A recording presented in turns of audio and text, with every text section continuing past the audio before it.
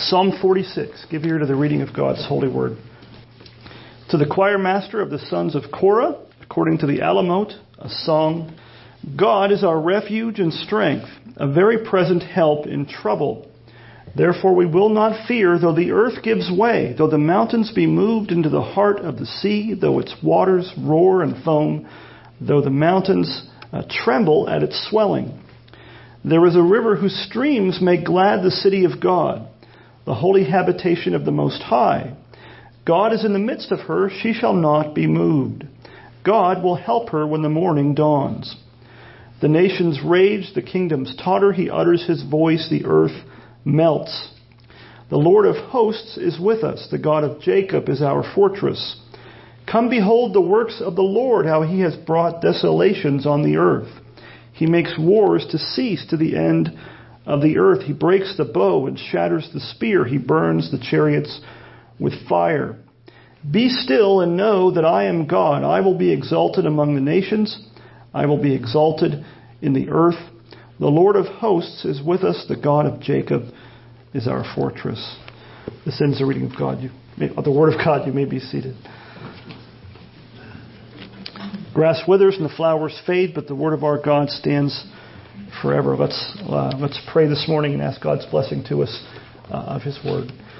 Heavenly Father, we thank you for your holy scriptures. We thank you that you don't leave us in the dark to try to figure out who you are and what you've made us for and how to rightly know you and have salvation through faith in your Son. We thank you for giving us your word as a lamp to our feet and a light to our path.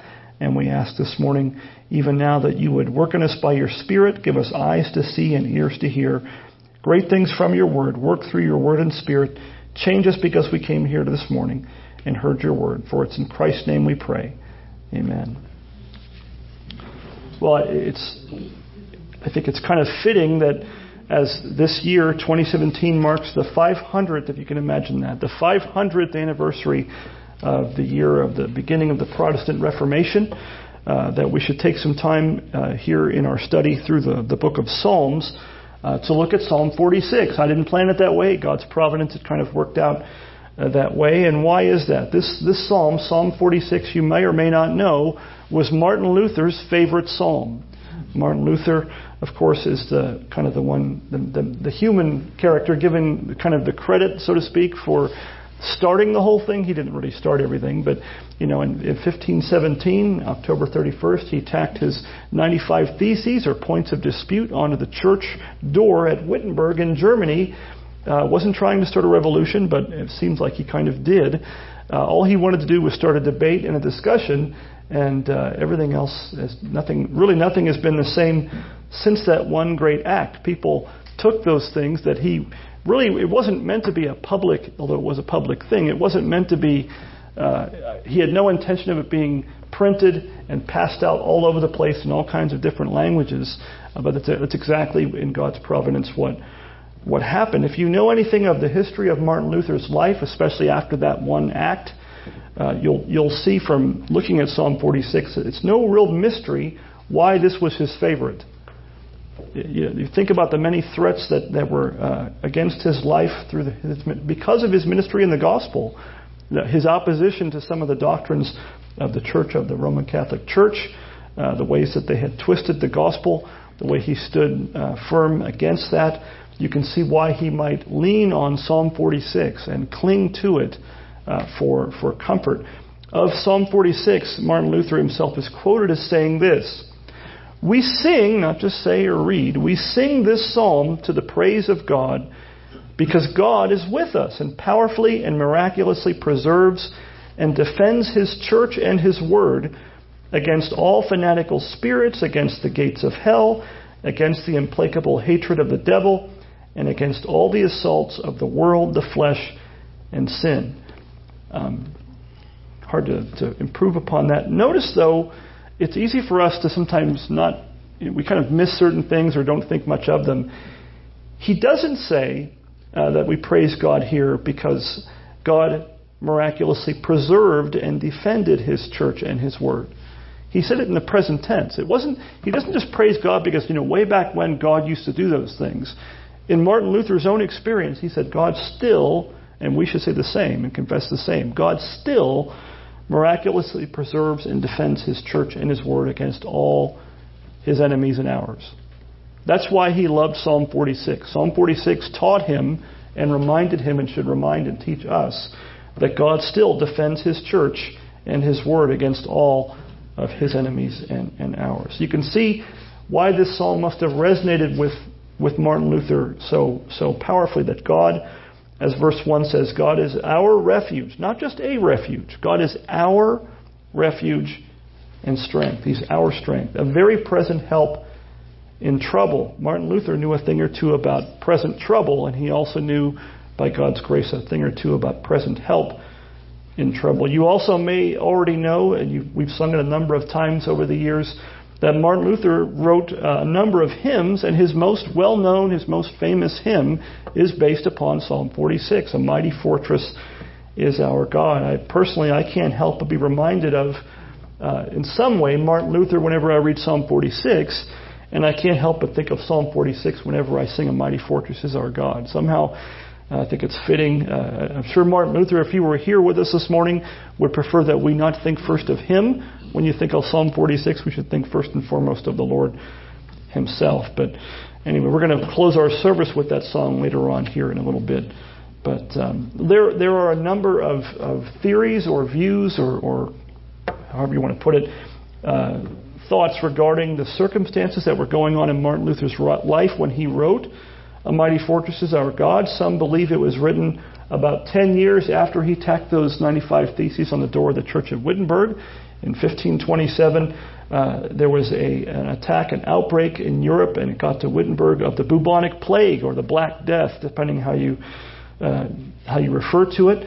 And so some people have thought, and not without reason, that he wrote this psalm, this hymn, based on Psalm 46, with that looming against the entire city. And some that he knew certainly died from that plague. At least one commentator I read held that Martin Luther actually wrote that hymn while on his way to the Diet of Worms.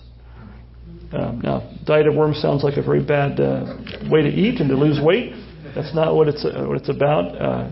I know it's funny how words change their usages over time. Worms is a city; it still is in the nation of Germany, and the Diet it's another way of saying a trial or official gathering of the government and of the church in their day.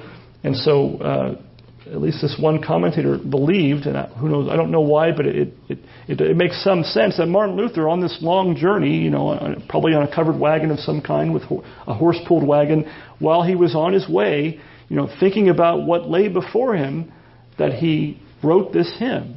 Certainly, you get the idea that he was certainly, among other things, thinking about Psalm 46 and the comfort it gives while on his way to that trial. At that trial, he was asked to recant, to turn away from, to deny his teachings about the gospel of Christ and the ways that he so openly opposed the teachings regarding the gospel of the Roman Catholic Church and tradition, which he refused to do. It's there at that trial, at the Diet of Worms, that Martin Luther stood almost alone, not quite alone, but almost alone, at least humanly speaking. Think about the opposition that he faced. We don't even like going to court for a traffic ticket. Think about what he faced going to that trial. Think about the representatives and whom they represented that he was going to trial before. Both the Pope, which I know in our day we think of the Pope as next to nothing and just a figurehead, no more powerful than the Queen of England, kind of a toothless ogre that can't really do much without much bite. In his day, that was not the case. But both the Pope and the Holy Roman Emperor, the Emperor of the Holy Roman Empire, Charles V, you had it from both sides. The two biggest powers, in a sense, on earth were represented at this trial, and they were assembled in all their might and supposed glory against this little monk, Martin Luther, and his teachings. They must have seen him as quite a threat to do that. Well, before those representatives, this is what he is quoted as saying. This is translated, obviously, from, I believe, German and Latin, but in the English, he's quoted as saying at his trial this: unless I'm convinced by the testimony of the Holy Scriptures or by evident reason, for I can believe neither Pope nor councils alone, as it is clear that they have erred repeatedly and contradicted themselves. I consider myself convicted or convinced by the testimony of Holy Scripture, which is my basis. My conscience is captive to the Word of God. Thus I cannot and will not recant, because acting against one's conscience is neither safe nor sound. God help me. Amen. He is at times quoted as adding this phrase, "Here I stand, I can do no other. God help me." They basically asked him to deny the gospel, and he said, "Sorry, no can do. I cannot go by the authority of any man, no pope or council," I'm paraphrasing. "If the Word of God doesn't say it, I can't believe it. And if the Word of God says it, I cannot, in good conscience, deny it." How was Martin Luther able to make his stand, a stand like that, saying, "Here I stand, I can do no other," before such powerful, maybe the most, arguably at least, the most powerful people on earth, both Pope and Emperor of the Holy Roman Empire, who sought his life? I mean, it isn't like they wanted to slap him on the wrist. He had to be guaranteed safe passage even to go, because they thought someone would surely kill him on the way, which had happened before to others who have been called to trial. It wasn't a hypothetical. They could think of examples of men that were called to stand trial and either didn't make it to the trial because someone killed them, or after their trial they were taken and executed for it. How was Luther able to make such a stand against powers like that? Well, Martin Luther knew the truths of Psalm 46 and other scriptures as well. He knew Psalm 46. He had sung Psalm 46 a number of times, multiple times. He had meditated upon it, thought about it, and he was confident that God was his refuge and strength, and that God would be, even then, to him, a very present help in time of trouble. There's practical value in knowing and singing and meditating upon the Scriptures and the Psalms. Daniel, you might know, Daniel 11:32 says this. It says, "The people who know their God shall stand firm and take action." The people who know their God shall stand firm and take action. Well, this brief psalm, Psalm 46, I think teaches and reminds us a number of things about our God that should enable us to stand firm and take action. Think about it this way. Theology is more practical than you might think. Sometimes we think of theology as just abstract, stuff for seminary graduates. It's not for everybody. We don't really need it. Theology has some very practical benefits. What is theology other than the study of God? It's about something Rob mentioned before his prayer. It's about knowing God. That's all theology really is knowing God, your God and mine, better. It's about knowing the God to whom we belong and whom we serve. That's what the Apostle Paul one time referred to God as when he was on trial. He said, "The God to whom I belong and whom I worship or serve did this," or said this, Acts 27:23. So this knowledge of God is not just knowing about him. It includes knowing about him, right? The facts of the matter are the facts of the matter, and knowing God includes knowing about him. But it's not just that, it's knowing him. The better you and I know the God as he has revealed himself in Scripture, the more you and I will learn to love him, the more you and I will learn to trust him even in time of trouble, stand firm in his will, and even to do his will. And as the book of Daniel says there, take action. Well, the psalm, it says a lot about God. There's a lot of things we could look at and learn about it, but I want to focus on three things. It's always three things with me, right? And that's the presence of God with his people, the presence of our God with us as his people, the power of our God, and the protection of our God. So the presence of our God, the power of our God, and the protection of our God. And the very first thing, and maybe the main thing this psalm points us to and reminds us of, is the presence of God with us as his people. Now when I say that, and when the psalm says it, it's not just talking about God's omnipresence. What is omnipresence? It means God is fully everywhere, right? All present. We think of the three omnis: omnipotent, omniscient, that God is all-knowing, he knows all things. And omnipresent means he is everywhere, and he's everywhere fully Now that's a truth of Scripture, that God is everywhere. There's nowhere where God is not. The psalmist says, where can I go from your spirit? Where can I flee from your presence? There's nowhere. There's nowhere you can go where God is not and is not fully present. But this psalm, like the rest of Scripture, I would say, does. What it does is repeatedly mentions, in just this brief 11 verses, and emphasizes the presence of God with His people. What's the very first thing he says? God is our refuge and strength, a very present help in trouble. Not just present, very present. He's right there when you need Him. That's a truth that we could spend all day. I won't. But we could spend all day. Think about the number of places in Scripture where God's presence, His powerful protective presence, is with His people and is said or shown to be with His people. It's a survey of the whole Bible. In a lot of ways, like just to give a handful of things, think about the Exodus. The Exodus itself. Think about God's deliverance of His people from the chariots of Pharaoh. Think about after the Exodus. What guided and protected the children of Israel in their wanderings? A pillar of fire during the night and a cloud during the day to give them shade, give them heat and light. And also, when it moved, what did they do? They moved. In other words, the fire and the pillar wasn't God, but it was a symbol of His presence. It was a visible reminder to them that God was moving with them. The tabernacle and the temple afterward. Well, what is that among other things? The place of sacrifice. It's a place where God dwelled with His people in the midst of them as they moved. And later on in Jerusalem, the temple was the place, the symbolic place of God's special presence among His people. The book of Joshua, the very first chapter, read it again sometime. I'm sure you're very familiar with it.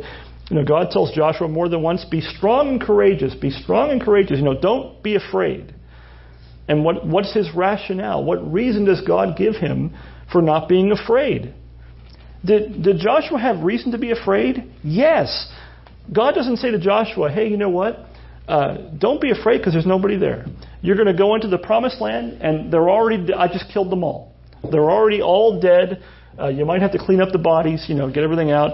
But all the houses, the walls, the fortresses and everything, the vineyards, it's all there, but you better hurry up before the animals come in. No, God actually purposefully, the Scripture says, didn't just wipe them all out at once, partly for that reason. That they had to go in one place at a time. And the enemies were very real. Why does God say, don't be afraid, be strong and courageous? Because He would be with them wherever they went. That He would give them the victory over them. He would win the victory for them. They had to go in. They had to fight. They had to go in and take possession of it in faith. But God was with them wherever they set their foot. Revelation 21, the second to last chapter in your Bible, the first few verses, one of the main things is God will be with us as our God, and He will be with us. We will dwell. Now the dwelling of God is with man. That's what makes heaven heaven. God with us. Well, when the psalmist says God is a very present help in trouble, another way of translating that phrase would be something like this: He is readily found. The idea of being found is prominent in the Hebrew word. He is readily found to be a help in trouble. It's not just that God is there, it's that when you look for Him for help, He's right there. He's not far away, He's not hard to find. The immediacy of God's presence and His help to us is what is being mentioned here throughout the psalm, but especially in verse 1. It's not just that God is there, but He's really there for us. He's actually there to help us in time of need. And because of the presence of God as our refuge, strength, and help, because of that, the psalmist could say in verses 2 and 3, therefore, there's the therefore, right? Therefore, we will not fear, though the earth gives way, though the mountains be moved into the heart of the sea, though its waters roar and foam, though the mountains tremble at its swelling. It's kind of sounds like one of those end times movies, Armageddon or whatever it is. It's hard to, it's hard to picture anything in my mind more frightening than that picture. It's hard to picture that in your head. The kind of thing that, certainly it wasn't something the psalmist could say he even could imagine. It wasn't describing an event that he ever witnessed with his own eyes, but Try to picture what the psalmist describes in verses 2 and 3. Try to picture physically the entire world kind of giving way right in front of you. The end is near. The mountains being somehow, we can't imagine. We get a little bit of rain and some rocks come down, and we're impressed by that. Imagine the whole mountain, Palomar Mountain suddenly being plucked up and chucked into the Pacific. The destruction that you would witness. You can't even comprehend what that might be like. Think about what would happen to the ocean if Palomar Mountain were yanked out of its foundation and thrown into the ocean. Think about the destruction from the water hitting the shore. There'd be oceanfront property in Ramona, or something at that point. Think about the kind of tsunami it would take to shake here if something happened at the ocean, over at the beach in Carlsbad or Oceanside. Think about how frightening that kind of a thing would be. And yet, what does he say? This is end of world kind of stuff, and yet he says that if God is our God, and he is in Christ, and he is with us, therefore what? We will not fear, even if that happened. Now, we have, many of you have had, and even maybe have now, scary problems. Things that you face that you don't look forward to facing, things that God has gotten you through. None of those are, or at least literally, physically, as imposing as that picture. But they're very real to us. And yet, what does the psalmist, the sons of Korah there, tell us? We will not fear, even if that stuff happens. He doesn't say we won't fear because it couldn't possibly happen. He says, even if that happened, we will not be afraid. Why? Because God is with us. In verses 4 to 5, he changes the picture up quite a bit. He says, there is a river. He goes from these seas that are bubbling and roaring and foaming to a river whose streams make glad the city of God, the holy habitation of the Most High. God is in the midst of her. She shall not be moved. God will help her when morning dawns. In other words, the help will come quickly. The trouble may be there at night, but help comes with the dawn. So he goes from a roaring sea and turns our eyes to a river that's pleasant and streams that are pleasant that make us glad. And what's the city of God? The city of God is us. It's not just a place, it's the people of God. The city of God, what does he call in verse 4? What does he refer to the city of God as? The holy habitation of the Most High. Another emphasis on God's presence. And because God is present with us, we shall not be moved. Why shall we not be moved? Verse 5, because God is in the midst of her. You can't move God. If Satan himself and all the kings and rulers of the earth, as Psalm 2 paints a picture of, if they were all to set themselves against the Lord and against his Christ and were to say to God, move, God gets to say, you move. Good luck with that.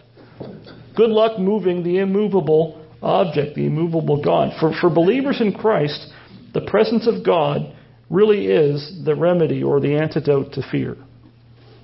There is no fear of man when you fear God. The more you fear God, the less and less you and I need ever have reason to fear mankind.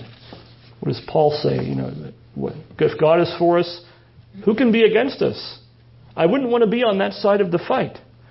I wouldn't want to be the one picking on the apple of God's eye. That's a bad place to be. I would not want to be in their shoes. Well, the second thing the psalm reminds us of, among other things, is not just the presence of God, but related to that is the power of God.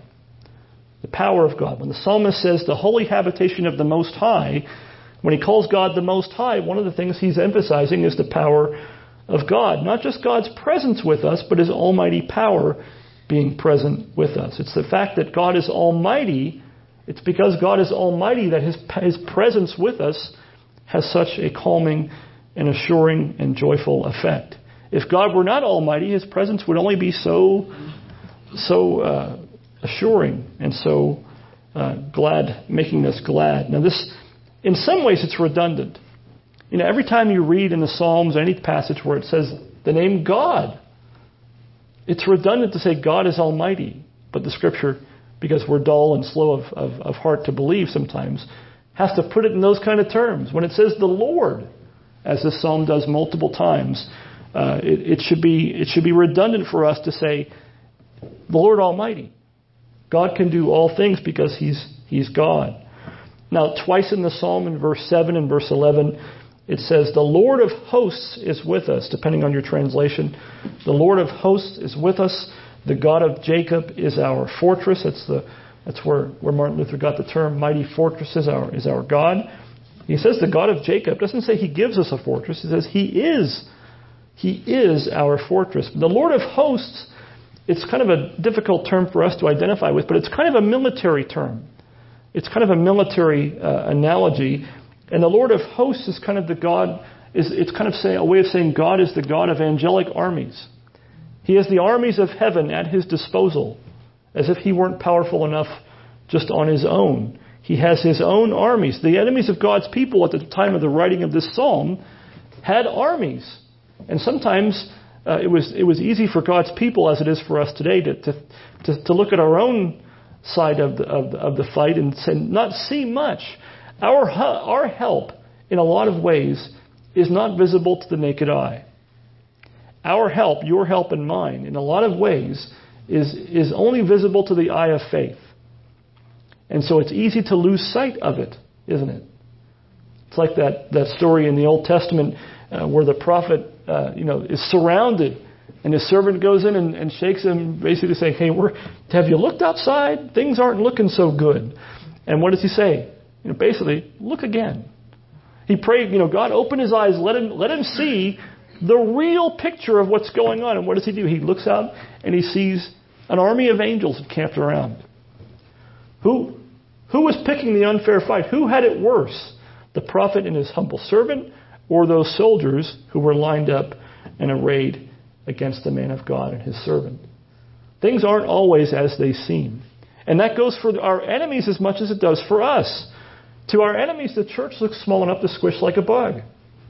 Especially a church like us. They would look at us and go, whoa, what in the world? No, easy pickings. Why even bother? Small fish, throw it back.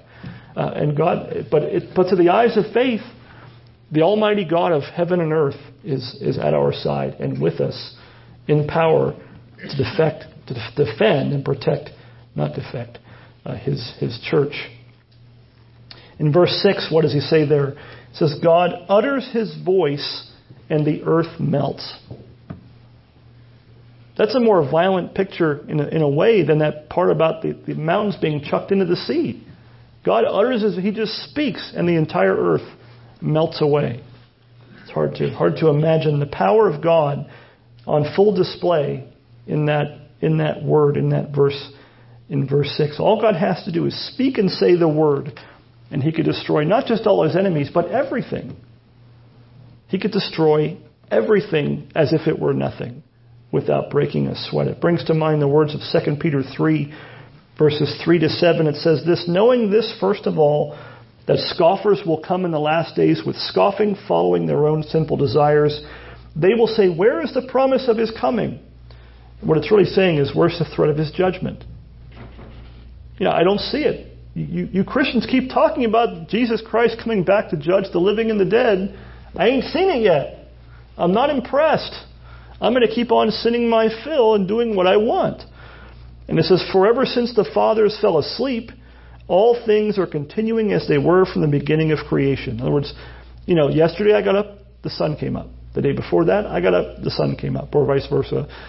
Things just keep going the way they've always gone. I've never seen God judge, so why should I believe God is going to judge me for my sin? But what does he say? Peter says, for they deliberately overlooked this fact, that the heavens existed long ago, and the earth was formed out of water and through water by the word of God, and that by means of these, the world that then existed was deluged with water and perished. What's he saying? God has shown judgments before. You deliberately forget. You don't want to think about it.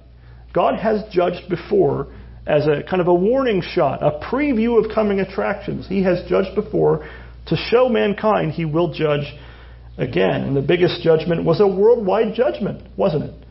He's saying, hey, these scoffers say, where's this promise of His coming, of Jesus judging the living and the dead, coming back in glory to judge the world?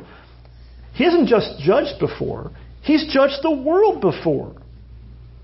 This time it won't be with water, it'll be with fire. It says, But by the same word, remember the same word that judged the world before, by the same word the heavens and earth that now exist are stored up for fire, being kept until the day of judgment and destruction of the ungodly. We shouldn't account God's, what some account as slowness, right? But it's God's patience with a sinful world, not wanting any to perish, but all of his people to come to repentance and faith in Christ. Well, for the wicked and the unrepentant and the scoffer that Peter talks about, the presence and power of God, that's a cause for great fear. It's the exact opposite for God's people. For believers in Jesus Christ, for you and I trust that the presence and power of God are actually the remedy or the antidote for fear. His presence, his power for us and with us should drive out our fear. Well, the last thing, not the only thing, but the last thing that we'll look at even from the psalm this morning is the protection of our God. The presence, the power, and the protection of our God. The all-powerful God who is with us always is always with us for our good and to protect us. Verses 8 through 10, the psalmist says, "Come, behold the works of the Lord, how he has brought desolations on the earth. He makes wars to cease to the end of the earth. He breaks the bow and shatters the spear. He burns the chariots with fire." And then he says, "Be still and know that I am God. I will be exalted among the nations. I will be exalted in the earth." Now, when he says, "Be still and know that I am God," I know I've taken it this way before, and it's nothing wrong with getting a truth from it and applying it to our own comfort, because that's what the whole psalm is about. But when it says, "Be still and know that I am God," most commentators hold, and I believe I agree with them, that the person or the people that he's addressing there is not us. He's not saying, "Hey guys, don't sweat it, I got this," although that's a true thing, for us to believe from Scripture elsewhere. When he says, "Be still and know that I am God," he's talking to the nations. He's talking to the enemies of his people, the heathen, or the pagan nations that surrounded his people. He says to them, "Be still and know that I am God." You know these false gods you worshiped? That's what they are. They're false gods. Now you're dealing with the real thing. I am the one true and living God, and besides me there is no other. The psalmist tells us about the works of the Lord, that we are to behold the works of the Lord. What are those works that you and I are to behold or consider? He calls them desolations. Desolations that he's brought upon the earth. And in particular, the ones that the psalmist has in mind in Psalm 46, they involve the overthrow of the nations, the heathen nations that surrounded and vexed God's people.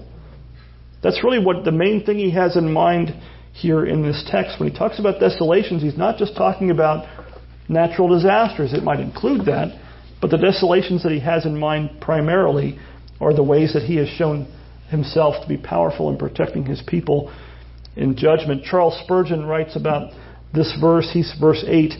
He says, "Whenever we read history, it should be with this verse sounding in our ears." When you read history, when you read of God's doings in the past and even in the present, right? The news, you could add that to that. We should think of verse 8. "Come behold the works of the Lord, how he's brought desolations on the earth." Whenever we read history, it should be with this verse sounding in our ears, Spurgeon writes. We should read the newspaper in the same spirit to see how the head of the church, that's Christ, to see how the head of the church rules the nations for his people's good, as Joseph governed Egypt for the sake of Israel. The ruined cities of Assyria, Babylon, Petra, Bashan, Canaan are our instructors, and in tables or tablets, in tables of stone record the doings of the Lord. In every place where his cause and crown have been disregarded, ruin has surely followed. Sin has been a blight on the nations and left their palaces to lie in heaps. History over and over and over again tells us that those who array themselves, set themselves against the Lord and against his anointed, things don't end well for them, both for individuals as well as for nations. When we read history, we should read it, as the saying often goes, as his story. We should not be ashamed, you and I, to read history with theological and scriptural lenses. We should be mindful, you and I should be, and watchful of the invisible hand of God and the rod of iron as Psalm 2 mentions, with which Christ, the Lord Jesus Christ, even now reigns over all things for the sake of his church.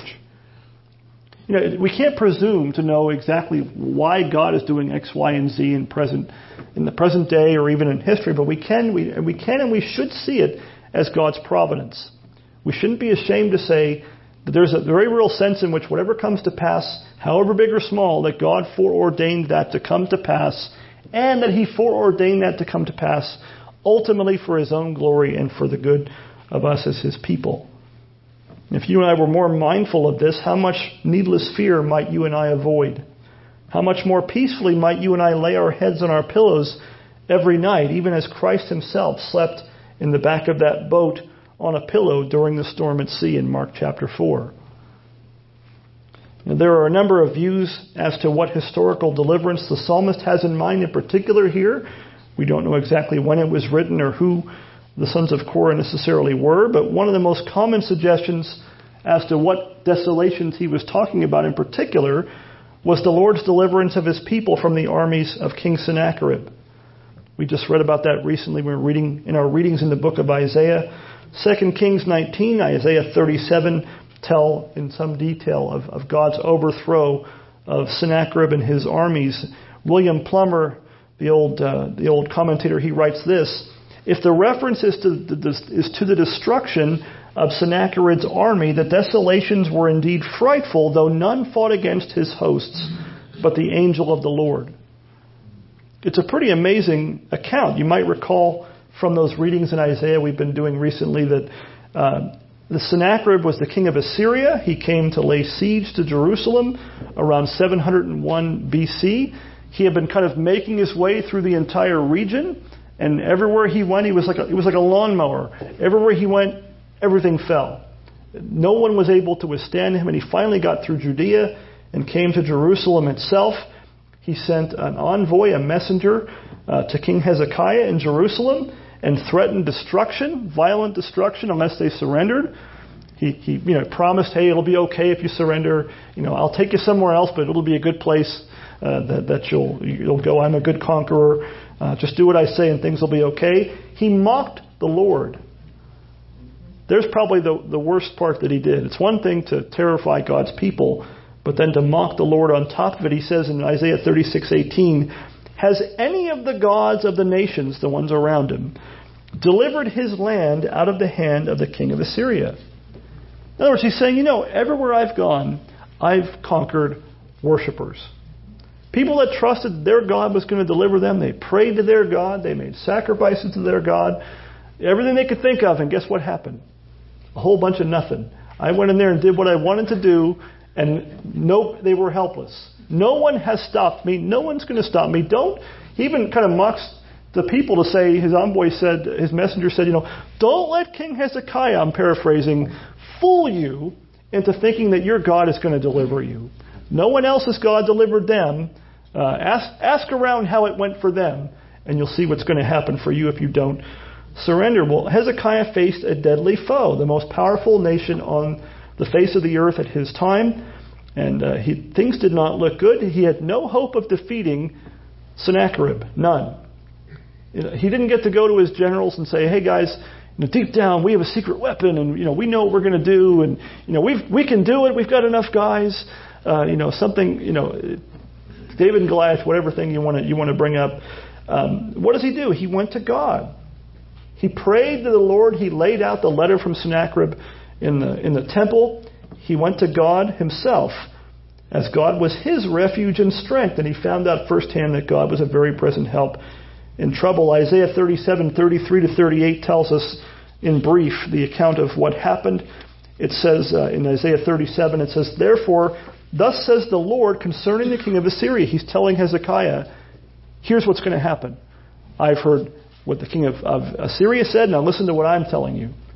"Thus says the Lord concerning the king of Assyria, he shall not come into this city, or shoot an arrow there, or come before it with a shield, or cast up a siege mound against it. By the way that he came, by the same he shall return. And he shall not come into this city," says it twice, "shall not come into this city, declares the Lord." Why? "For I will defend this city to save it for my own sake, and for the sake of my servant David. You picked the wrong city to pick on, Sennacherib. And the angel of the Lord, it says, went out and struck down 185,000 in the camp of the Assyrians. And when people arose early in the morning, behold, these were all dead bodies. They went to bed looking forward to a quick, easy victory and conquering of God's people, and awoke to 185,000 dead bodies strewn all around their camp. What happened? God happened. God defended his people, his city. Then Sennacherib, king of Assyria, departed. Good idea. And returned home. Think about that. He's no dummy. He knew who he mocked. He woke up and saw dead bodies everywhere. And you can bet he didn't go, okay, what really happened? You know, did the Israelites sneak out in the middle? They send the Israel's version of the Navy SEALs out and they went and struck all these people down as they slept? No. It says he returned home and lived at Nineveh. And listen to this. This should jump off the page. And as he was worshiping in the house of Nisroch, his god. He's in the act of worshiping his false god. Back home where he's safe and sound. The great king of Assyria. Adramelech and Sharezer, his sons, struck him down with the sword. And after they escaped into the land of Ararat, Irshadon, his son, reigned in his place. It's not an accident. It's God's providence. It's God's act, God's desolation. That it was while he was in the temple of his false god, worshiping his false god after mocking the one true and living God, that he was killed in the act of worshiping that false god.